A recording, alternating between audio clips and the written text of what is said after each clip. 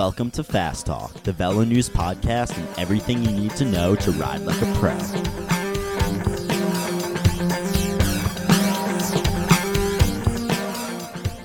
Fast Talk is sponsored by Quarq, maker of Quarq power meters and other kick-ass bicycle data systems. Quarq power meters, Collector, and ShockWiz help you ride faster, improve your performance, and share your passion. Find out more at quarq.com. Welcome back, dear listeners, to another episode of Fast Talk. I am Kaylee Fretz, senior editor here at Velo News, and I'm sitting across the table, as always, from Coach Trevor Connor. How are you, Trevor? I'm good, Kaylee. How are you doing? I am excellent. We have two extra special guests in the room today. We have Velo News tech editor, Dan Cavallari. Hi, Kaylee. Hi, Dan. And Kristen, your title has changed like 9 times in the last 2 years, so I don't actually know what you are. But Kristen works here too. And Kristen is also here to talk tech stuff. Hi, Kristen. Hey, Kaylee. Today's subject, and again, as you've probably figured out, Fast Talk does occasionally step back from physiology, and we let Trevor's voice have a bit of a break. So today is one of those days. We're going to be talking about, well, tech stuff. So the big question we're trying to answer today is, what do you need in your garage to be a bike racer? And there's a whole lot of pieces to this puzzle. We're going to be talking about the difference between a training bike and a race bike, even if that's the same bike. We're going to be talking about gear and clothing and things like that, where you can get the most bang for your buck. And then we'll talk about race-specific setup of your race bike, which, well, that's a bit of a rabbit hole that we are happily going to go all the way down. So, let's make you fast. Dan, do we need 2 bikes? Do I need a training bike and a race bike? Let's dive right into this. No, you don't. It's always great to have 2 bikes, but given the way things are priced these days, for most of us, that's just not realistic. And it's entirely possible to make your training bike into your race bike. So the money is probably better spent on smart race upgrades anyway. From a coaching standpoint, I don't care how much you work at it. You can't get the exact same setup on a training bike as or on two separate bikes. There's going to be differences, right down to the fact that if you're riding one a lot, the saddle's going to get worked in, where the other one's going to have a newer saddle. It might give you some saddle sores.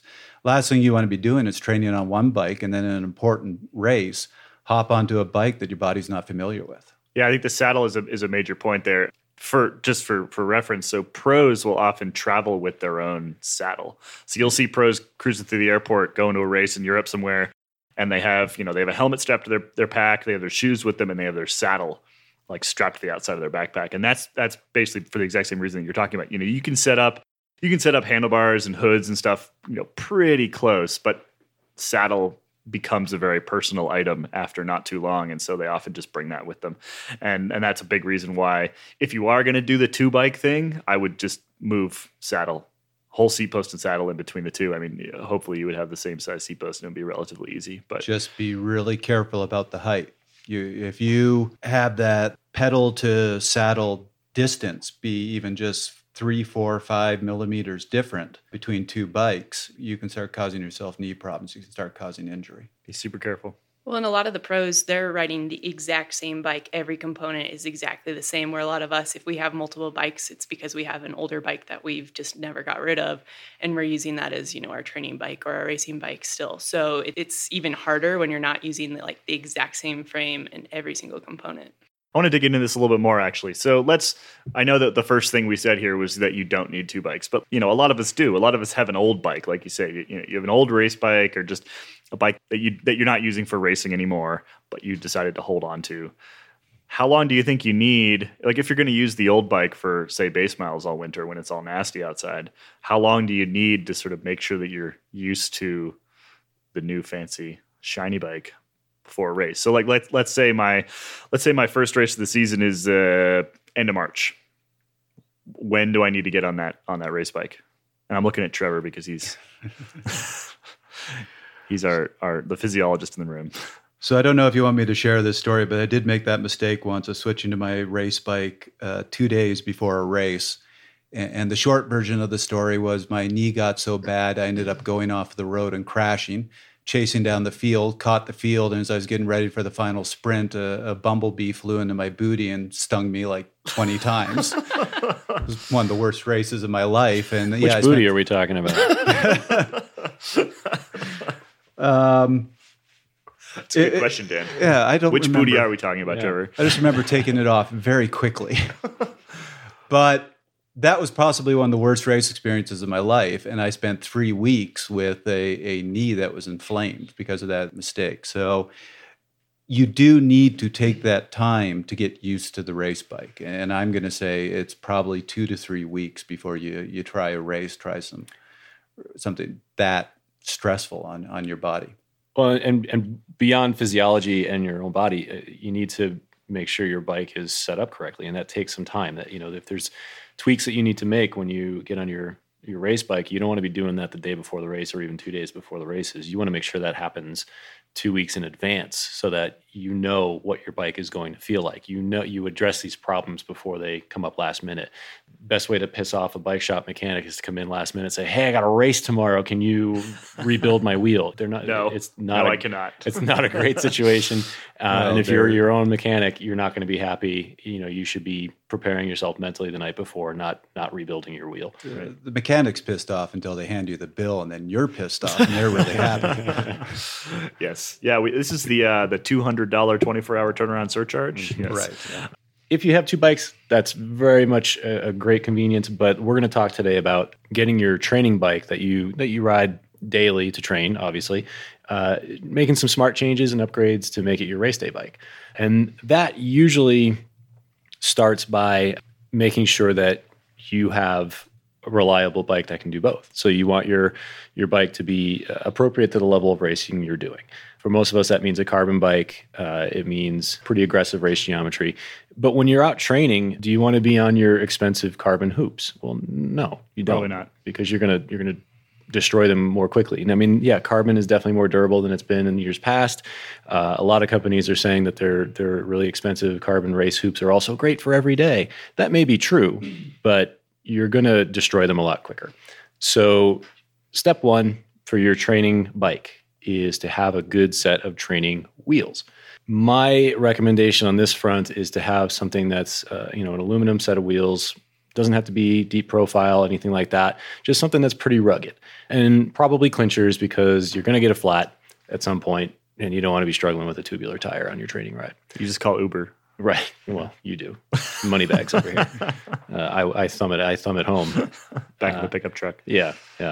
On that same tack, you got your durable your durable training wheels. You're also probably going to want some durable training tires. There's really no point in training on race tires because you're probably going to shred through them pretty quickly. What about the notion that I should know what my race tire is going to feel like? Well, that's a few days before the race. That's the week before the race. Yeah, definitely throw your race gear on and give it a go. And we're going to talk more about that in a minute. But for everyday training, no, you don't need to be on your race tires. You don't need to be on your race wheels. You're just going to thrash that stuff more quickly than you want to. And that stuff's pricey. And you have to remember, as a tire gets older, it gets softer. That's when it starts picking up junk off of the road, and that's when you start getting flats. So when I see racers all the time who race and ride on the same tires, and they're the people who are constantly getting flats in the races. So you want to make sure on your race wheels, you have fairly new tires to help prevent any sort of flats during the race. It's also nice with your more durable training setup. It's typically heavier. So when you're training on a heavier bike. So then when you swap things over to your race setup, it just feels lighter, faster. And it's always a nice feeling to start a race feeling like that. Definitely feels nicer. May only be a placebo, really, right. Mostly, but it is kind of nice. Yeah. I mean, it's like, it's like swimmers refusing to shave for months on end before a major meet, except less hairy. So better to be a cyclist. Don't bring back those bad memories. Yeah. Kristen, do you have hairy legs, Kristen? Back in the swimming days? I used to fight with my coaches every single year on that. Yeah. Like high school girls, and you're not allowed to shave your legs. That was horrible. That's kind of is Yeah. pretty bad. That'd be the same as if a high school boy had to shave his legs. But the change you feel when you first jump in the water on a taper meet is incredible. So as much as it sucked, it really did work mentally at least. So basically the same concept behind running big, fat, Conti gator skins the rest of the year, and then throwing on a nice light tubular or a nice light, cotton walled clincher or something like that. Yeah. The other recommendation I would make for your training wheels, and this might be a little polarizing, is now with the proliferation of road tubeless, I say go tubeless. It seals up small stuff. You're going to spend less time on the side of the road. Definitely a polarizing opinion. I've had some good luck with road tubeless. I'd say it's worth it. Garbage take, Dan. That's a garbage take. Garbage take. Yep. Okay. No, I struggle with road tubeless. I've had some good experiences as well. And I think if you're going to run bigger tires, you can run like a 28, 30, 32 kind of tire. If your bike will take a tire like that, then you can really consider it, because then you can take them off road and you can go hit the road and stuff like that. For a 25 millimeter tire, I don't know. Is it worth the problem is let's say you flat and it doesn't seal, which happens pretty frequently actually, because it's a big hole. And then what do? Then you have to deal with this tire full of goo and a valve. You take the valve out, as opposed to just, it takes me 3.5 minutes to fix a road flat. So it would still take you 3.5 minutes to fix. But I'll be covered in goo. I'll be covered in goo. Anyway, as you said, polarizing. Yes. We'll just agree to disagree on this one. Fair enough. I'm going to take a bit of a different take on it. And what I always recommend to my athletes, training isn't about speed. It really doesn't matter how fast you go. And I agree with what you say, that when you put those race wheels on and they're really light with a good tire, it feels amazing. So on your training wheels, I think you should pretty much put something close to a garden hose for a tire that is going to resist anything. And then I'm actually a big fan of putting Mr. Toughies in there. It's going to slow you down. It doesn't feel great, but especially on those cold days, the last thing you want to be doing is sitting there with exposed hands trying to change a flat. And I've gotten through whole winters without a single flat when you have those thicker tires, the Mr. Toughies in there, and it's heavy as can be, but you're not going to flat. So Mr. Toughie, just in case our listeners are not aware, is essentially it's like a Kevlar strip thing that you stick on the inside of a clincher tire as an extra puncture protection, basically. The other way to do that, and my commuter bike is set up like this, you can cut the bead off an old smaller tire and stick that on the inside, and then you essentially just have a double thick tire. So it's maybe not quite as good. It depends how worn out the old tire is, but I've had that system on my commuter bike for 4 years, and I've never flatted it riding around Boulder. So that's the other way to do it. If you're cheap, you don't want to spend like $10 on Mr. Toughie's, just take an old pair of tires, cut the bead off, stick them inside a new tire. I would just carry an extra tube. Why go through all that trouble? Just carry an extra tube. It doesn't take that long. Yeah, but it's really cold sometimes. I think if you train in a cold place all winter, you're doing base miles. I can see how you would definitely not want to. I live in Canada. I'm going to do everything to make sure I don't get a flat when it's negative 20 out there. Yes. Anyway, let's return back to where we were before that little side chat. Back to training bikes. So Dan, you were kind of running through what your training bike should look like. And I think a lot of this is going to make, it's going to make sense if you've been in the sport for a little while, but we still want to make it absolutely clear what a training bike should look like, particularly versus a race bike. So beyond wheels and tires, your things like, if it's a big race coming up, things like brake pads, drivetrain, bar tape, those things that get worn out while you're training, you're going to want to address those before you hop into a race. But when you're training, it's fine if those things start to get a little worn down, but you don't want to go down so far down the hole of neglect that, you're having shifting issues and you can't stop on that descent. I mean, you want your bike to be safe. So continually check your brake pads, keep your drivetrain clean, and that's going to come up a lot. Keep your bike clean. Whether you're training or a race day, keep your bike clean. I'm horrible about this. Horrible. I'm really bad about keeping my bikes clean. But the fact of the matter is you're going to be putting in a lot of miles, and the dirtier your bike is, the more brake pads you're going to go through, the more chains you're going to go through, and consumables. Your bar tape's going to wear out faster. And that it actually costs you money. It starts to add up, man. If you spend a lot of time on bikes, that stuff adds up. So take care of your training bike. We talk about the term training bike and we think, oh, that's my beater. It's not your beater. This is not a beater bike. This is your race bike that you're training on. Treat it as such. So be sure that you're paying attention to those things. I mentioned bar tape. It's fine if your bar tape is getting pretty tatty and loose on your training rides. Definitely change your bar tape before a race. You don't want to be distracted while you're in a sprint. You don't want your bar tape rotating while you're on a long climb. I think that's one that people overlook. It could be the day before the race and you look at your old nasty bar tape and you're like, oh, it's fine. And then you get to the race and it just starts unraveling, or it just moves a little bit and you're getting a little blister on your hand from it. Respect yourself. Has this actually happened to you? It has. It has indeed. Wow. Yeah, a lot of bizarre things happen to me. Respect your bike. No bees in my respect booty. the race. Respect yourself. Yeah. Make sure your bike is clean. Yeah. I'm often distracted by bar tape, even when it's done properly. So I'm kind of adamant about this one. One little tip I'll throw in here. This is what I do when it comes to those things that wear down, and you need to make sure they're new enough to be race caliber, race worthy. Things like your cassette, your chain, your tires. It really varies from person to person, depending on how many miles you're putting in every month. But let's say a new chain has about 2.5 months in it before it reaches the point that you can't really race on it anymore. It's just too stretched. What I tend to do is during the race season, I'll actually just use the chain for 1.5 months. I won't take it all the way to where it's dead and then get a new chain. So during the race season, I'm actually on fairly new gear all the time. But when I take the chain off, I put it away. And when I get to the winter where all I'm doing is training, I don't care about being fast. I don't care about my gear working perfectly. I pull that chain out, then I can get another couple months out of it and actually extend the length of it. And I should clarify here that Trevor rides his bike a lot. So that 1.5 months for a normal person is probably slightly longer. Right. But also on that note, be careful when you start using used chains on new cassettes and things like that. It can cause some shifting issues. So just be aware that if you're throwing that old chain back on your training bike and you're suddenly getting shifting issues, you're like, what the heck? That's probably the culprit. Yeah. Right. So that's a training bike, I think, pretty well covered. Your training bike should be functional, clean, probably heavy, aluminum wheels. You just don't want to have to worry about it. Let's move on. Let's talk about what a race bike looks like. And again, I think this is most people who have been doing this for a while are going to know this stuff, but let's still just lay it all out there. What is a race bike going to look like? Well, I'm going to tell you what your most important piece of gear is for training or racing, and that's the garage beer fridge, or if you're in Boulder, your kale smoothie fridge. Kale smoothie fridge, yes.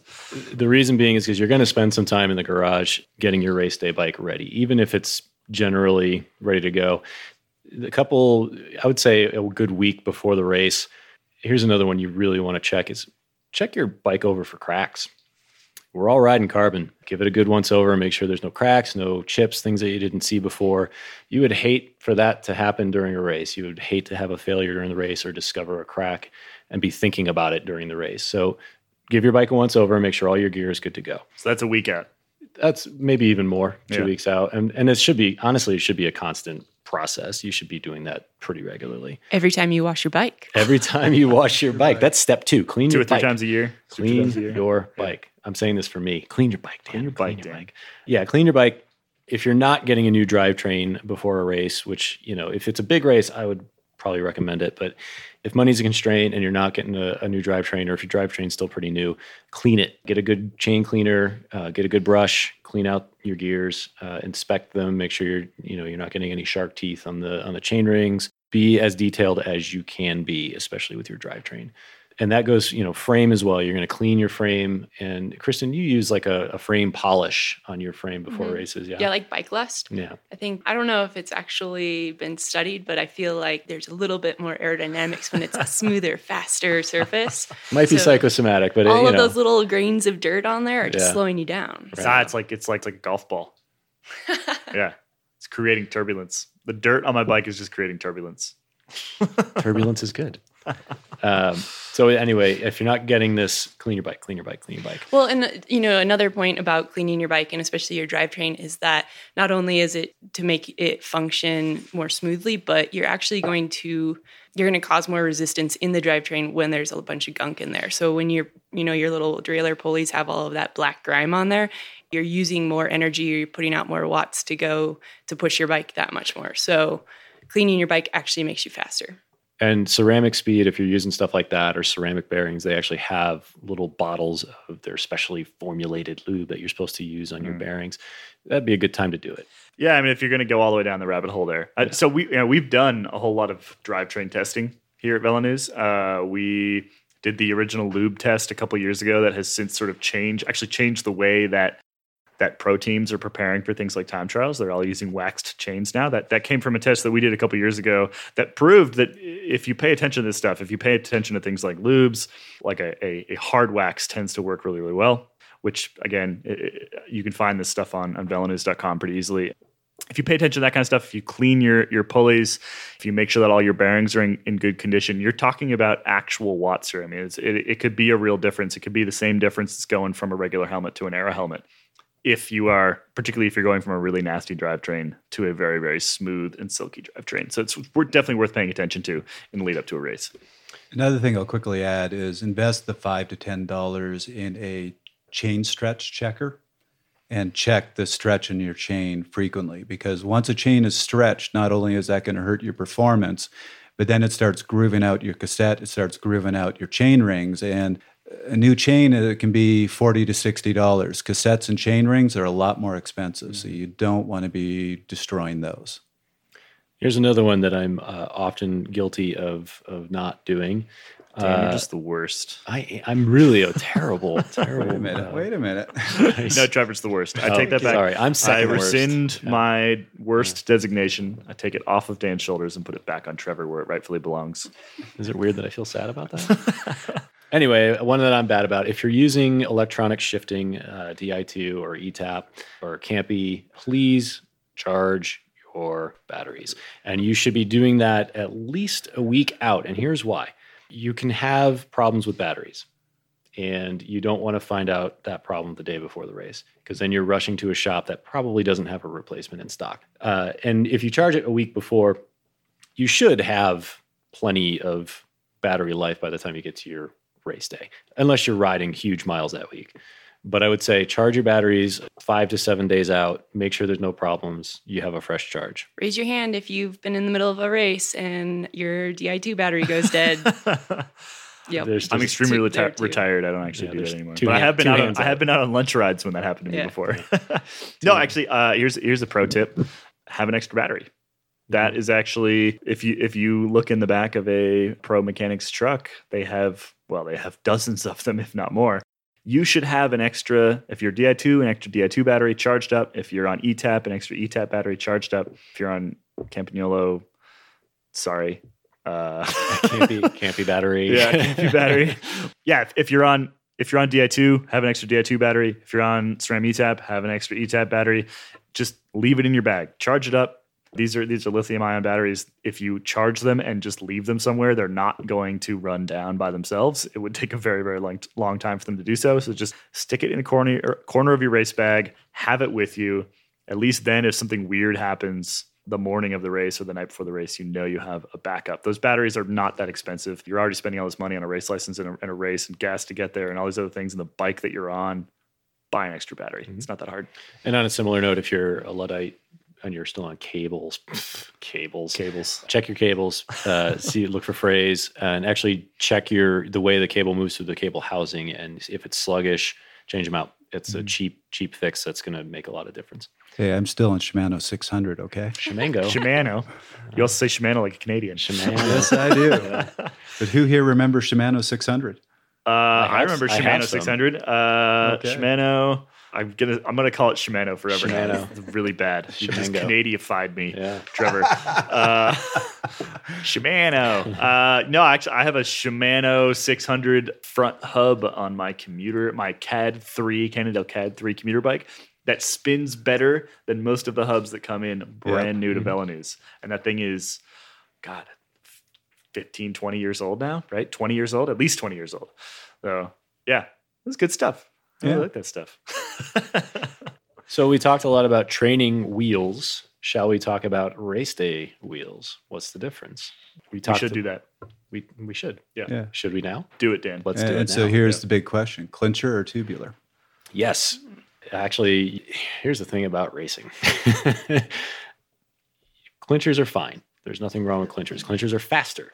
Racers at elite levels use tubulars for a few reasons. The biggest of which is if you get a flat when you're going down a descent or something like that, it's less likely. Well, you're going to stay in better control until you can either get to a place where you can change your wheel or until you get down whatever sketchy descent you're on. And you can actually ride a tubular. You can ride a tubular flat for as long as you want. A while. Yeah. I mean, you're not going to want to, but you can. You're not. Yeah. So Mark Cavendish actually crossed the line in third place at the Tour of Dubai this year with a flat tire, which I know people don't believe, but I was standing there. I saw it. I saw the flat tire like right after the finish line. So either it blew on the finish line or right after the finish line, or he's telling the truth, which is that it was pretty flat before he even came across the line, and he finished third in a sprint. So you can ride a tubular, and that's really why the pros do it, is because they'll just keep riding basically until they get to it, until a team car catches them. It keeps them closer to the bunch, saves a little bit of time. However, for amateurs, that's not really a concern. We don't have a caravan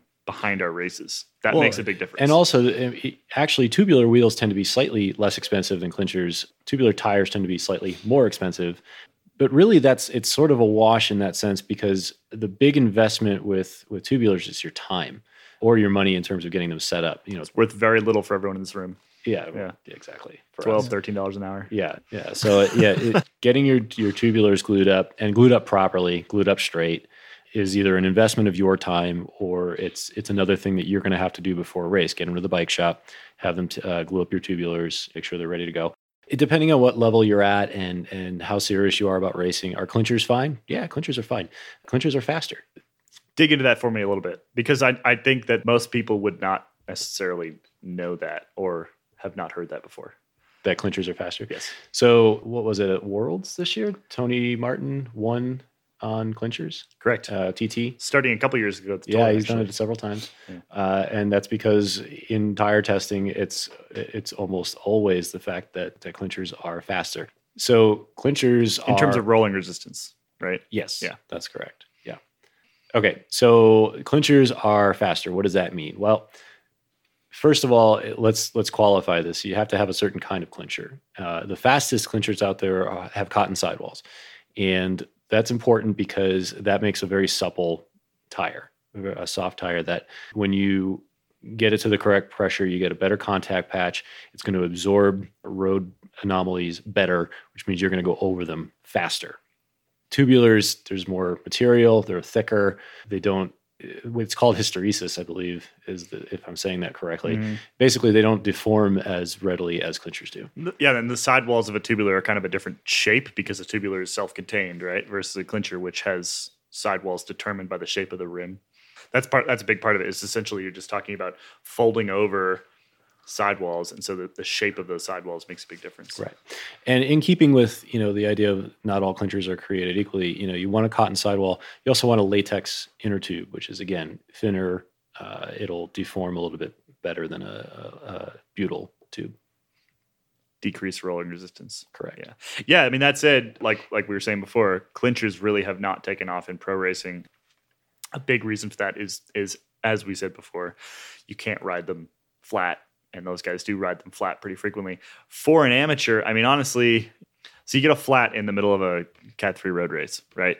There's probably maybe a wheel truck, like a neutral wheel truck, or a wheels in, wheels out wheel truck that's like way behind the field somewhere. And then you hop off your bike, you have to dig through, find your wheel. This takes a while. You probably have to replace it yourself, or there's an amateur mechanic there that is maybe not amazing at what he's doing or she's doing.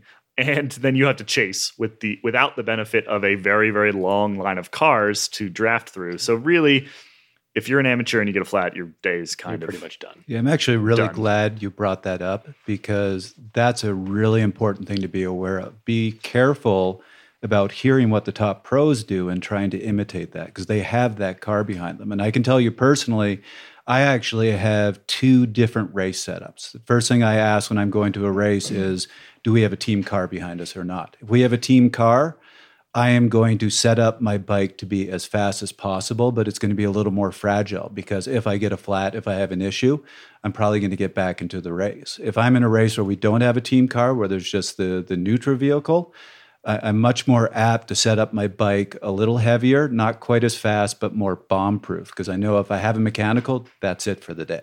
Right. Yeah, I mean, I think for most amateurs, if you get a flat in something like a road race, crit's a different story because you can take a lat. But if you get a flat in a road race, your day is honestly probably over, because even if you get back to the field, you've probably just chased at full gas for 15 minutes, and you're probably not going to be doing so well by the end of the race. So that's something to consider, because you don't necessarily need to worry about the same things that a pro worries about, which is, can I ride a flat tubular? If a clincher's faster and you already have clincher wheels, why bother with a tubular setup for a lot of amateurs? Because there's no real, the benefit is not really there. Might I share a quick horror story? Sure. Just the dangers of tubular wheels. So I did a Centurion last fall, which is one of those. It's a race, but it's a mass start. So we had 3,000 people starting, and half the Grand people Fondo. are racing it. It's kind of like a Grand Fondo. It's a little bit different. And I had my tubulars because I wanted to try them out, because I was heading down to Reading in a week. So I was right at the front, first or second wheel. I got a flat, so I had to pull over to the side. And this is an event where they had one vehicle with spare wheels at the back of 3,000 people. And as all the people racing passed by, you started getting the recreational riders, and every single one of them started asking, "How are you doing? Do you need a hand? Can I help you out?" And after 1,000 people ask you that question, you start going a little batty. Because you can't fix your own. That is the problem. Yeah. If you've been on clinchers, you probably would have been able to fix it before the wheel truck actually even got there. I would could have imagine. done something. Yeah. I mean, that's definitely something to consider. Again, there are fewer reasons to ride tubulars as an amateur, but there are still good reasons to ride them. And still, there's a reason why people have been racing on tubulars for a century. And there's products out there to help like seal up if you flat a tubular. So like Pit Stop, when I'm racing, if I'm racing tubulars, I'll usually just put that in a pocket, unless it's a really crit light. or something, because you can usually fix it before the wheel car gets there. Yep. But the broader point here is that for a race bike, you want to be riding different tires than your training bike. Your training bike is going to have big, heavy tires. Maybe if you're Trevor, you got Mr. Tuffy's in there. If you're me, you have just a whole nother set of tires in there. For race day, you definitely do not want to do that. Rolling resistance is very, very important. Like I said, you can gain quite a lot out of switching to a nice cotton sidewall race tire, putting a latex tube in there. Those are the things to keep an eye out for. Is a tire that tests well in terms of rolling resistance. And there are a whole bunch of tests out there, including ones that we've done. If you Google search velonews.com and tire testing, you definitely find them. And then stick a latex tube in. Speaking about the difference between the pros and you, let's talk brakes. Brakes. Yeah. Disc brakes. Disc brakes. And the world just caught fire outside. no. Thanks, Kristen. Oh, no. Yeah. We're obviously, if you read Velo News, we're advocates of disc brakes. We think they work better. They work more consistently. We're fans. For amateurs. Amateurs, yeah. Sorry. To qualify. We're not telling the pros what they should or shouldn't do. That's their deal. But if you happen to be using disc brakes, I'm going to give you the same advice I'm going to give people who are using rim brakes, which is check your pads. We tend to think because disc brake pads last longer and they're more durable that you don't need to check them. Not true. You're going to be putting on a lot of miles. I'm sure you're doing a lot of climbing, which means you're probably doing a lot of descending, and you're probably going to be riding in a lot of different conditions. And disc brake pads can get contaminated just like any other. So check them. Rim brakes are a lot easier to tell when they're worn. You look at them and you say, "Oh, they're low. I'm going to change them." And that's something you should be doing before a race anyway, a few days before, and give yourself a few days to ride them and break them in. New brake pads won't offer the same amount of stopping power as they will when they're worn in. And that goes for rim and disc.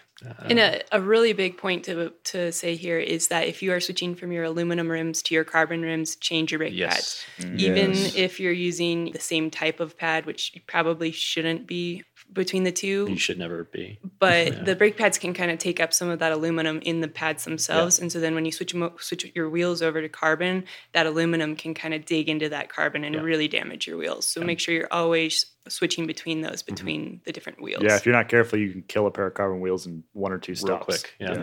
Yeah. Which also means that if you are in a race on carbon wheels and you flat and you get neutral wheels that are aluminum, Those I brake hate pads to are say dead. it, but throw those brake pads out. Absolutely.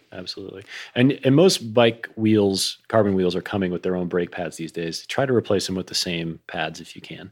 The carbon wheels are meant to be used with brake pads that are specially formulated, a different compound to be used with carbon. Deal with the heat. Yeah. I mean, and I've used NV pads on Mavic wheels and things like that. And it's generally fine, though, NV does, for example, make a special compound for their wheels. So You can void your warranty, though. you can, yeah. Yeah. So be sure you know what pads you're supposed to be using for each wheel. And the same thing with disc brakes. Inspect them. Make sure that they're not worn and make sure they're not contaminated. Make sure you get a good braking feel from them, and do this several days before the race. Let's take a quick break. Fast Talk is sponsored by Quark, maker of the next generation D0 power meter platform. D0 is packed with 10 years of technical innovations. It also offers a choice of Bluetooth, low energy, or ANT Plus data transmission, and broader compatibility. Get the power meter chassis or the D0 power meter Spider for power-ready OEM bikes. Find out more at quark.com/D0. Moving on. Let's talk gear and clothing. I think we got a pretty good idea what a training bike and what a race bike should look like here. There's a lot more that goes into heading off to a bike race. What's in your bag? What's a good bag? Shoes, helmet, glasses, stuff like that. Kristen, I know that you've done some homework on this front. You look like you've done your homework. She just made a face. It's like, I definitely didn't do my homework, actually. Well, race gear. But and she just clothing. knows stuff. She didn't have to do her homework. No, I mean, I think the biggest overall thing with your race gear and your clothing is just having it organized and having a system. For cross racing, I have this checklist that I go through every single week. And before I go to the races, and it has, like how many base layers I'm going to bring. I have a cold weather and a warm weather race list. And so I just make sure that I'm getting every single piece that I need so that I don't miss bringing my race kit or, like a pair of shoes or something. So just having things organized and then having the same system for all of the different races, whether you're going to drive to the race, whether you're just going to roll over because it's close to home, that kind of thing. It's just nice to know your system. So what's in your race bag? Talk us through your race bag all the way through. So I guess you have to start with the basics, right? Or like the essentials. So you have to have all of your gear in terms of your bike. That's an obvious one. Don't forget your bike. Don't forget your bike. Pro tip. You heard it here first. Don't forget your bike. No, but your shoes, your helmet, sunglasses, your race kit, and anything that you absolutely need. An inhaler if you have asthma, any kind of medicine, that kind of thing. So starting with those basics. And then expanding from that. For cold weather, do you have really thick gloves? Do you have your thinner gloves? For cold weather stuff, I like to bring extra clothing so that after I'm done warming up and I've been sweating a whole bunch, I swap over into the dry clothes so that when I'm standing on the start line, I'm not freezing. For hot races, it's kind of thinking about how to protect yourself from the sun. So bringing an umbrella to warm up under if you're going to warm up on a trainer, and then just all of your water, your food, that kind of stuff. So Make a list. I mean, if you're the type of person that forgets their shoes when they go to a bike race, you should probably have a checklist. Dan is over here sticking his hands straight up in the air. That's me. Dan forgets things sometimes. Yes. No, I think that's actually, it is an important point. Whether you're forgetful or not, it's good to have a list. especially for big races when you might be really nervous and you might be not thinking exactly clear. So it's nice to just have something that you go through every single time and have you pack the same way. I don't think we can emphasize this enough. Have a race bag. And by the way, keep about 200 pins in that race bag at all times. Oh my God. But the other thing to do is have that list, type it up, print it out. That list should just always be in the bag. So Why don't we just make a grab list the for bag. people? Tell you what, underneath this episode of the podcast, if you go to velonews.com and find this podcast, we will have a list of things that you should have in your race bag. We'll do that. We'll do that for you. And I'm dear going to give listeners. you a real simple one that I give all my athletes, and I'll spell it out so I'm not cursing on our podcast. But it's SHJT list: shoes, helmet, jersey, tights. Wait. Thanks, Gabe. You have I was those just- four things and your bike, so we could call it the B list. We have advanced beeping technology Yes. in this podcast. You will be able to at least start the race with those things. So, as the type of person who takes his race day bag and throws it at his closet and whatever falls in is what he takes, I will say there is one thing that I will not do without. And actually, it's two things.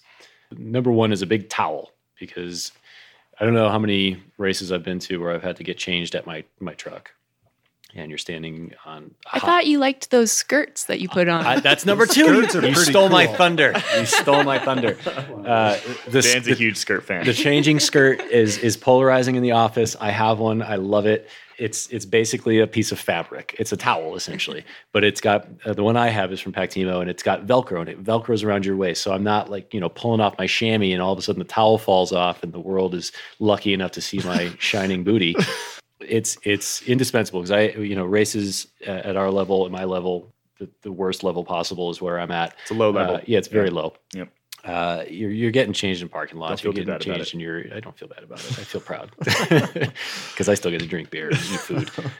I do prefer the skirt to maybe Fred's method of just getting naked in the parking lot. So Yeah. Nobody wants Fred Nobody naked wants in a to see parking that. lot ever. No. That's not a good look for anybody. You race long enough, all sense of humility goes out the window. For you, but not for the passing traffic. It's not for you. It's for the passersby. I have one more pro tip, and this is what I used to do for mountain bike racing way back in the day, and then just kept doing it throughout my road racing career is really not the right word, but time I spent road racing is that I would make on the floor. So if you're in a hotel or whatever, or even before you leave your house while you're packing, you make on the floor a little person out of all the You stuff make you have person to on wear. floor. Yeah, so you're like helmet, and then I don't know if it's cold, like a little like neck thing, and then you put the jersey down and the base layer down and the shorts down, Uh-huh, the then leg what warmers happens? down, socks down, shoes down. You make a little person on the floor, and you're like, I got everything. I got the whole person. And then if you get there and you're like, oh, I forgot my shoes, then it's never going to happen because your little person would have had no You need a shoes, and you YouTube would have channel noticed. of you just making. We're going to make this people into a on the video. floor. Maybe in addition to the checklist underneath this podcast, we will have a video of me making Making your floor my people. race day floor person. I think, hey, And Kaylee this is a great tends to- idea. I am guilty of doing that as well. Kaylee then sits on the bed and talks with Yeah. her. I talked to Usually Chris. tells- He's- well, so he's a we'll part put of that it. list up there, but do we want to go around quickly and just have all of us say things that need to be in the list that might not be obvious? Oh, yeah, we can do that. And then we'll also be, like I said, we are actually going to do this. So, wherever you're listening to this podcast, which is probably on your phone, you're going to have to go find the actual page that we put up on velonews.com for this podcast. If you search Velonews podcast, what do you need in your garage? You will find it. Let's go around circle. What do you need to include? Let's start with you, Trevor. You came up with it. So I will tell you, one thing that I found really helped is you have that dedicated race bag, and that dedicated race bag should never be empty. There are some things you should put in it that you never take out until you accidentally forget it from your list, and then it's just in the race bag, if that makes sense. So, for example, in my race bag, I always have pins because you're going to go to races and the race organizers are going to run out of pins for your number. So always have pins in there. Always have a pair of socks in there because that's one of the things that people will forget. If you have a lot of kits, keep a set of tights and a jersey in the bag at all times. And I'm getting weird looks. Hey, that's three things, man. You're stealing our thunder. Well, I'm Probably just one. No, we can all do multiple. Sorry, I didn't think it was just one thing. Keep going, Trevor. Keep going. We'll think of other things that are. I'm running out of things. I'm scared over here. Well, so I'll leave it there. Those are some things. There are a lot of other things, but my key point is have some stuff that you always keep in the bag. So if you suddenly find yourself rushing before a race to pack up really quickly and you forget your socks, well, you have a set of socks that are always in the bag. So just last thing I'll add to that is always have a tool in the bag. Oh no. Dan, Killing me what over here, kind of Trevor. tools I'm do you last use? in this line. What kind of tool would you bring sorry. in? You can be second in this line. Oh, I can be second? Kristen will be last. Yes. I'll think of something. The two things that I will say, is nutrition. I always leave some gels and Like some a burrito or Yeah, well, that's post-ride. I don't want to have a burrito belly Burrito while and a I'm beer. racing. Those are Dan's two things. Bring a burrito and a beer. Leave them in your bag at all times. Just because I carry that with me everywhere I go. No, some nutrition, some gels or blocks or something. Make sure they're not expired, but some nutrition just in case, because I tend to forget that stuff. And also, building on what Trevor said about a tool, I actually keep a bug out bag of tools, multiple tools, a torque wrench, especially because carbon everything, Allen keys, even a CO2 inflator. I have that bag always ready to go, and I keep it either in my bag or in my car. Good stuff, Dan. I'm thinking of mine. Well, I have two things too, I guess, that are different than what we've talked about, especially for stage racing, or if you're going to do, if you're racing on a Saturday and you have another crit the next day or something like that, bringing stuff for recovery. So whether that's, you're wearing compression socks or your recovery drink or just having food ready after the race so that you're not finishing and then having to wait around for a while and then going and trying to find food and water. But then also I'm pretty particular with sunglasses and the tint of the lenses for where you're racing and what the weather's like, if it's going to be a really shady race, that kind of thing. So I bring multiple pairs of glasses just so that I can see the course and then decide what's going to be the best for that day. All right, I have two more things that need to be in every race bag, and you just leave them in there. The first is sunscreen, just a little bottle of sunscreen, and that's because I am white as snow. Transparent is the word. Somewhat transparent as I'm exceptionally Northern European, I'll put it that way. You're very Vermont. Quite Vermont, yeah. Not helped by growing up in Burlington, Vermont. Yeah. And the second is a little tin of like baby wipes. And there's a million different versions of this. You can get sport-specific versions. I honestly don't know why you would do that when you can just go to the grocery store and buy baby wipes for like $2. Have some baby wipes, those sort of like wet wipe things, just as a way to clean off before you get home. Take the chamois off, clean the undercarriage, prevent the growth of mushrooms before you get to the shower. That went deep, man. That went deep. Clean yourself off, make yourself slightly less stinky. At least you'll be a little bit more comfortable on the drive home from your race. Oh, I thought of another one. A good playlist. So if you're going to warm up on a trainer and you have music, you need to have a good playlist because trying to listen to like some slow music is not going to work. What's the first song on Kristen Ligon's warm-up playlist? Ooh. Gangnam Style.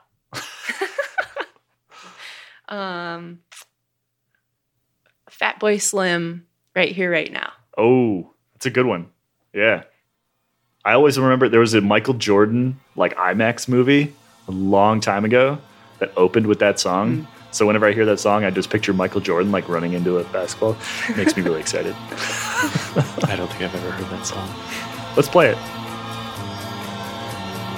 here, right now, right here, right now, right here, right now, right here, right now, right here, right now, right here, right now, right here, right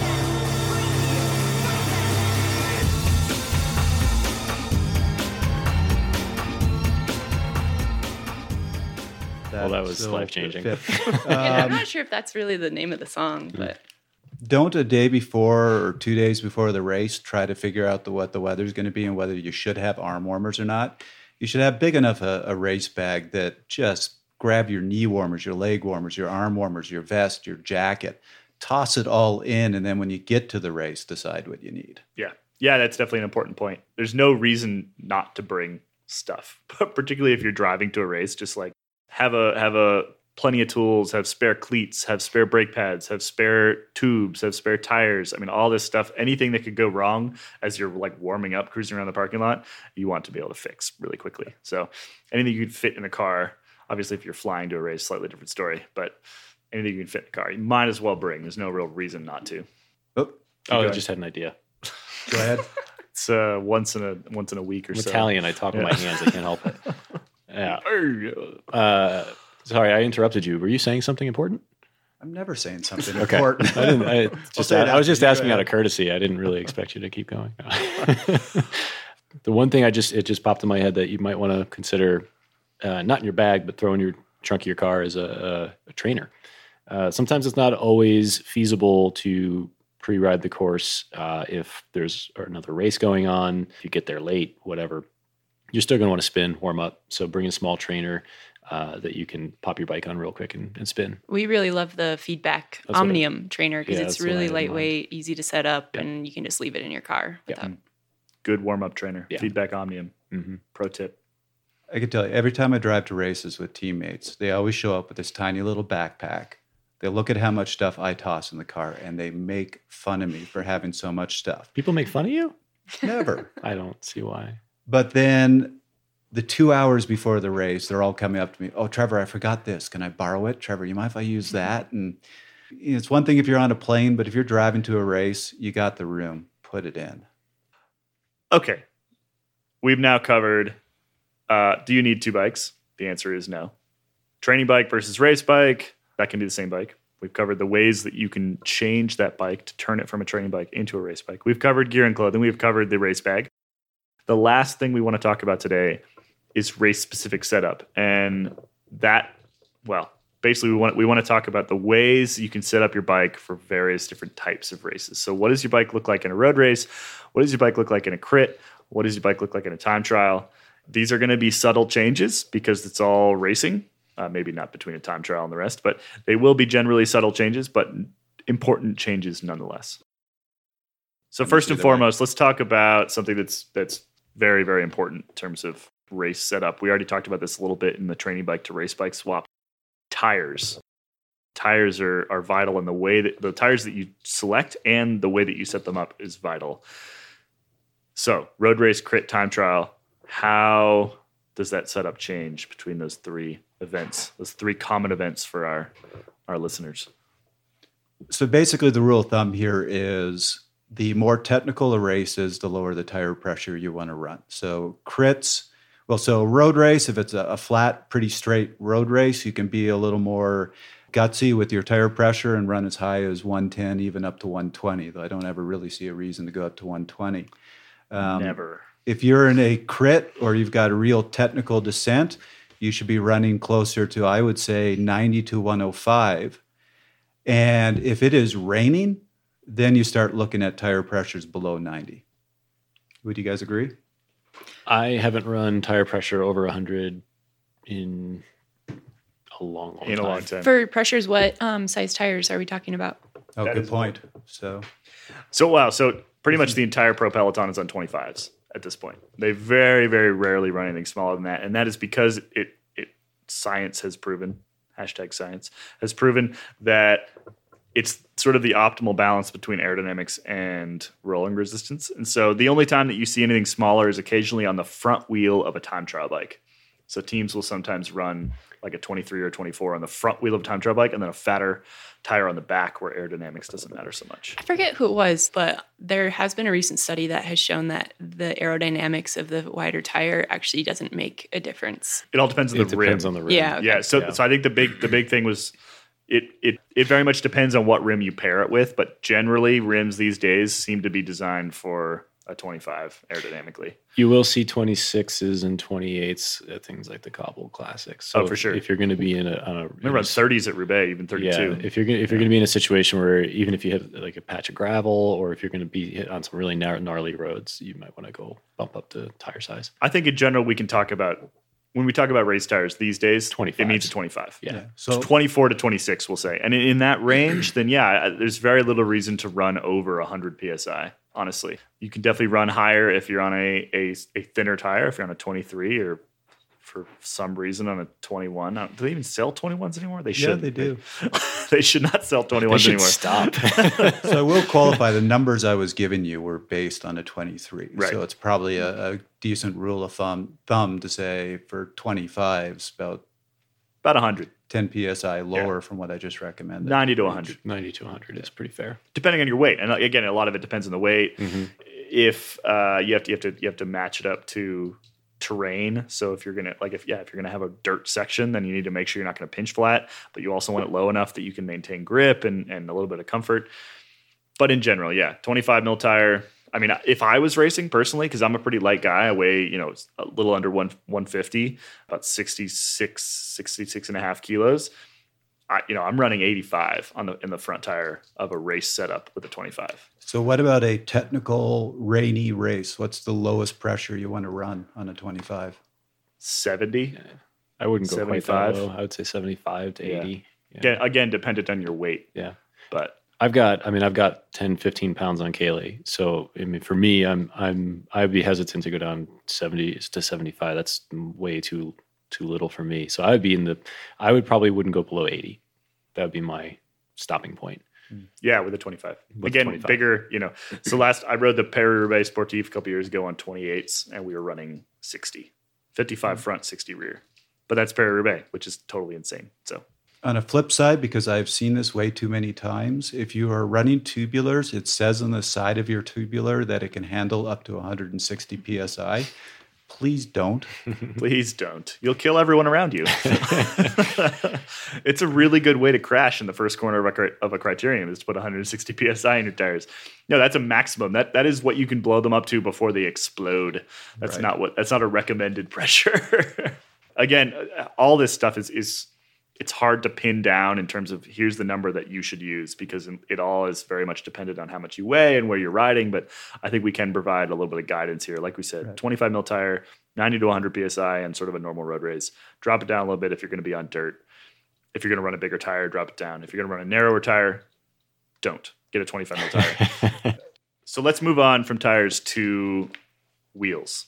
And I think we need to make an assumption here, which is probably not a valid assumption, but let's just assume that you have a plethora of wheel choices. Let's say that you have shallow wheels and mid-depth wheels and deep wheels and a disc wheel and aluminum wheels and carbon wheels and all sorts of wheels. Let's say let's say you have the VeloNews tech room at your disposal, like we do. What do you pick for? Let's just start with a traditional road race, hilly road race. What are you picking for a hilly road race? You want And I know my answer here, which may be different from some of the other answers around the table, actually. Am I going to try to win this race? You are trying to win this race. Okay. That is the goal of racing. Not just survive. Nope. It should be the same either I'm going way. to have to think outside the box on this one. One with a motor in it. Yeah, right. Well, something I'll throw in deep. here, and you might disagree with this. But my understanding when you're talking about a deep dish wheel versus a shallower rim, deep dish wheels are more aerodynamic. Once you're up to speed, they have better inertia, but they don't accelerate as well. Where a wheel with a much narrower rim isn't as aerodynamic, but it can accelerate really rapidly. So that's something to consider. If you're in a crit where you're constantly slowing down, speeding up, you don't necessarily want a big deep dish rim, in my opinion. If You you're want on a deep dish pizza is what you want. at the I end, always yeah. want to keep dish. No, that's actually really true. And we've actually been doing a bunch of testing on wheel inertia, moment of inertia, or rotational inertia.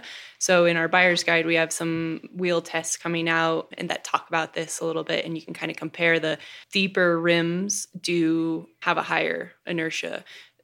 So to preempt Tom Anhalt tweeting at us, because he's going to, I already know this. And Hi, Tom. hi, Tom. We know you're listening. Damn fake news. So there's a bit of debate on this, and as to the importance of inertia.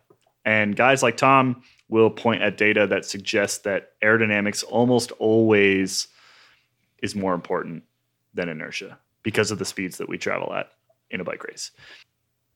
I struggle with this one a little bit, to be perfectly honest. I do think that one of the things that keeps wheels shallow, particularly for climbing, is tradition and feel, because wheels with light rims feel different. And different is not necessarily faster, but we have associated it with faster. So I think that basically light rims are sort of easier to flip back and forth when you're out of the saddle. And so a bike can sort of feel more sprightly, whether you're actually accelerating faster by any appreciable amount is again, somewhat up for debate. So my choice for a road race is almost always going to be a deeper wheel rather than a shallower one, even if there's quite a bit of climbing. And you don't want to go crazy. You start running into issues with crosswinds. You definitely start running into issues with just weight, period. A big Zip 808 or something like that is just a heavy wheel. It's just not, yes, it's more aerodynamic. It's also just heavy relative to something like a 303 or a 404 or an NV34 or 45 or any number of sort of other options out there in that sort of mid-depth range. Regardless, I would generally pick for a road race something in a 50 to 60 millimeter depth, which is probably a little bit heavier than what many would choose for a hilly road race, a little bit deeper than what many would choose. But again, I tend to think that aerodynamics trumps inertia most of the time. It has to get pretty damn steep before that changes. You know, if you had asked me this question 3 months ago, I would have said something a lower depth, like a Mavic Cerium Carbon, which is a great wheel. But I think since then, I've spent a ton of time riding Zip 404s and the 454s in all sorts of conditions because I have to test this stuff. So I end up riding this stuff a lot.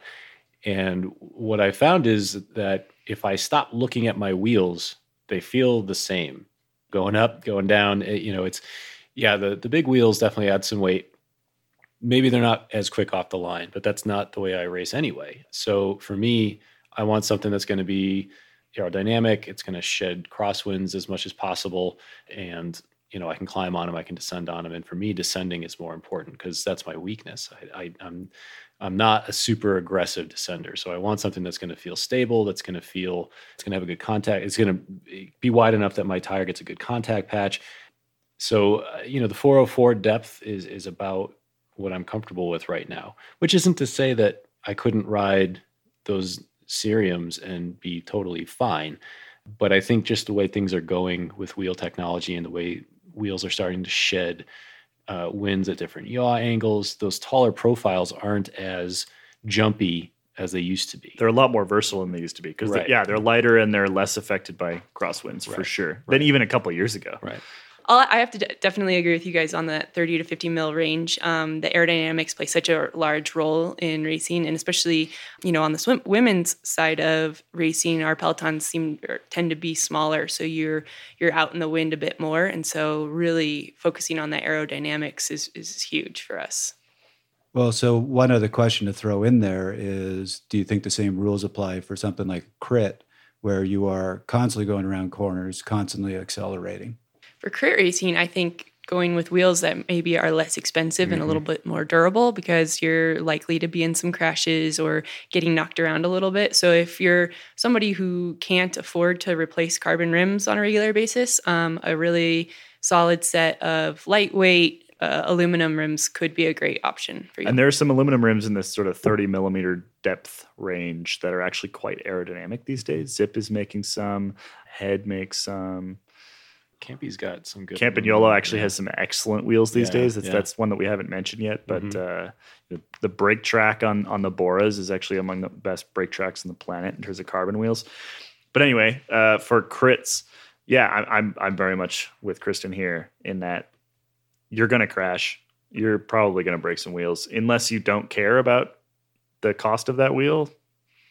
Just go with something aluminum. I mean, it's not going to lose you a crit. Most likely you spend a lot of time in a field. There's a lot of acceleration.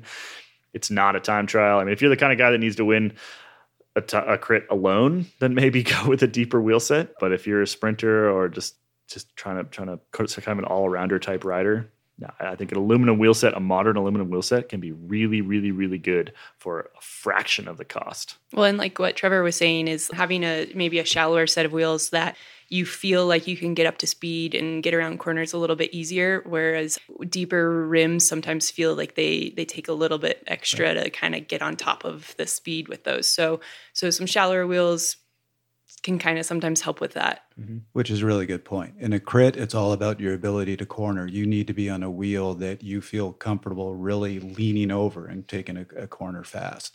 And you can have the fastest carbon wheels in the world, but if you're not comfortable cornering with them, you're going to be out the back in a crit.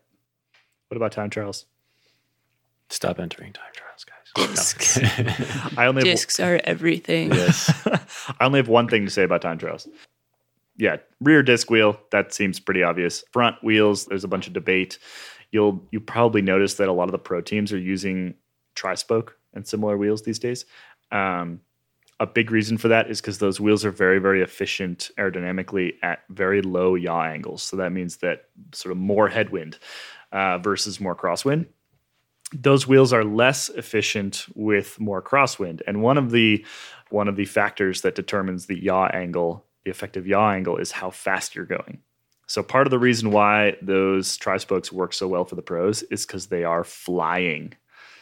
If you're not flying, those tri-spokes may not be as good for you. It means that even a light crosswind will create a higher yaw angle, which means that front wheel will be less efficient, which means you're better off going with something, just a big, deep spoked wheel. That's really the only thing I have to add with TT wheels. Is it's one of those places where, yes, if you're a really good time trialist, you can take a cue from the pros. If you're not a really good time trialist, maybe not. Or if you live in a very windy place, maybe not. Also touching on the disc wheel thing, there are some disc covers. So it's actually you're using a regular 50 mil rear wheel, and you kind of cover the wheel with this little cover that makes it look like a disc.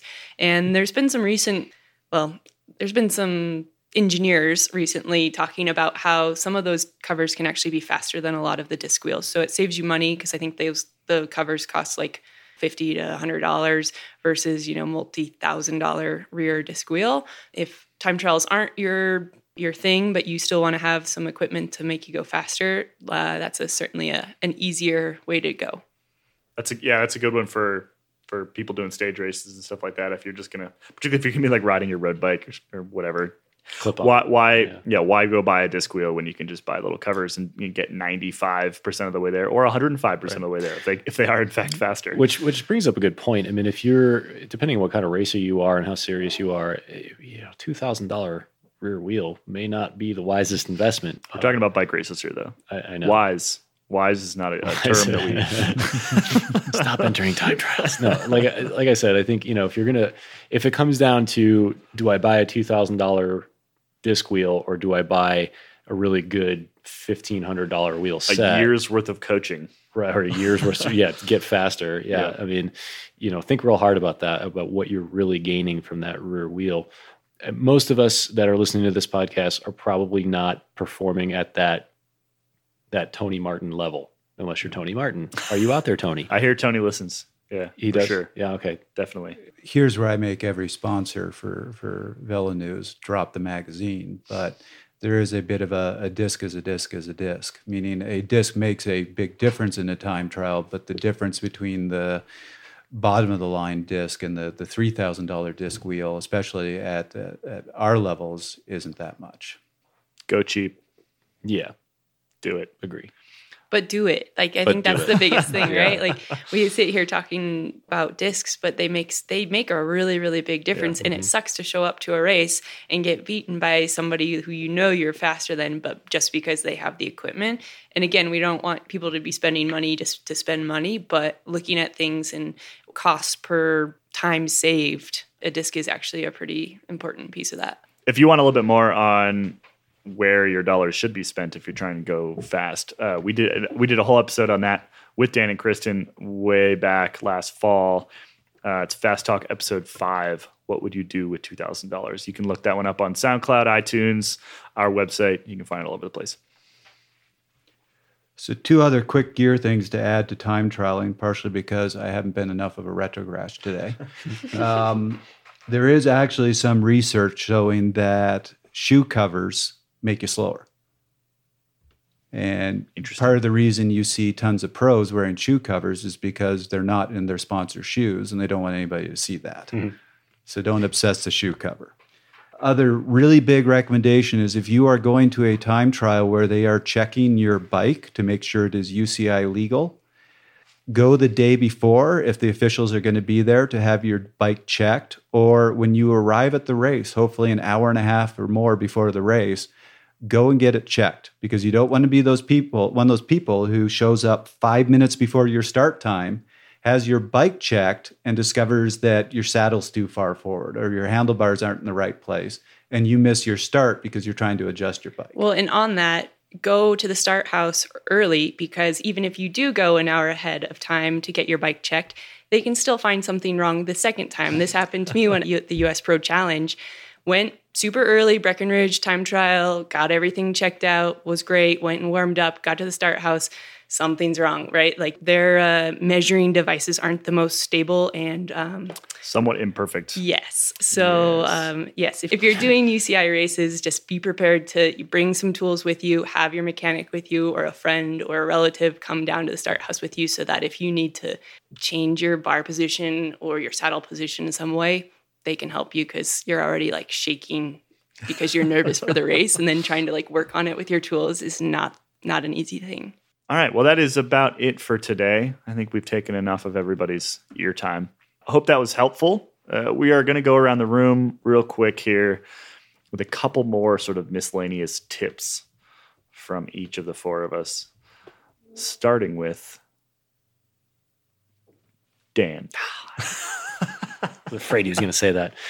Charge your Garmin and make sure that it is set up correctly. Double check your settings. You know, you may have lost weight, you may have gained weight, your FTP might have changed. Whatever your settings are, take a look. Make sure your Garmin is set the way it needs to be set and is charged and ready to go for your race day. Double check start times.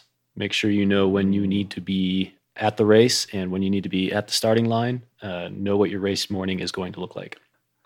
I'd say get to know your equipment. Don't be swapping around a whole ton during the season. It's nice when you really know a good set of wheels and you know exactly how it's going to react during a race. So whether you have a really expensive setup or it's just what you can afford, just get to know it, use it, and feel confident on it. Trevor? If you are like me and you don't like training with gloves, have race gloves, because especially if you're in a crit, if you crash, it's a really unpleasant experience taking the palm off your hand. You want those gloves. Other thing is bring lots of water bottles. Have one to warm up with, have one to cool down with, and enough for the race, and hopefully even have somebody in the feed zone if your race is long enough. I actually travel with like a big water jug, like those soccer, when you were little and you played soccer and you had those like jug. Giant water jug. You ever had that? But do you have a tray of sliced up oranges? That's what I keep telling people about. I always talk about sliced up oranges, and people don't get that joke. Really? So I get that. I think it must be our generation. Yeah, our generation joke. of youth soccer. Orange slices. There were a lot of orange slices floating around. Yeah. Youths. I will finish this off with my final tip, which is it's just bike racing. If you forgot your special tires, it's going to be okay. That's my final tip. Yeah, don't let it get all of this is fun to think about, and it's fun to optimize. But at the end of the day, people have won bike races on worse bikes than yours, and with worse gear than yours, and with worse clothing than yours, and with the wrong tires. And just go out there and it's amateur bike racing. Have some fun. That is it. That was another episode of Fast Talk. As always, we love your feedback. Email us at webletters@competitorgroup.com. Subscribe to Fast Talk on iTunes, Stitcher, SoundCloud, and Google Play. And be sure to leave us a rating and a comment while you're there. We really, really like that. It helps us reach more people, and we just like your comments. You can also tweet at me at Kaylee Fretz or at VeloNews at VeloNews. While you're floating around in the podcast universe, be sure to check out our sister podcast, the VeloNews podcast, which also includes myself with takes hot and garbage alike on the week's racing. Become a fan of Fast Talk on Facebook at facebook.com/VeloNews and on Twitter at twitter.com/VeloNews. Fast Talk is produced by VeloNews, which is owned by Competitor Group. The thoughts and opinions expressed on Fast Talk are those of the individual and are not always correct, but most of the time. For Trevor Connor, Dan Cavallari, and Kristen Legan, I am Kaylee Fretz. Thank you for listening.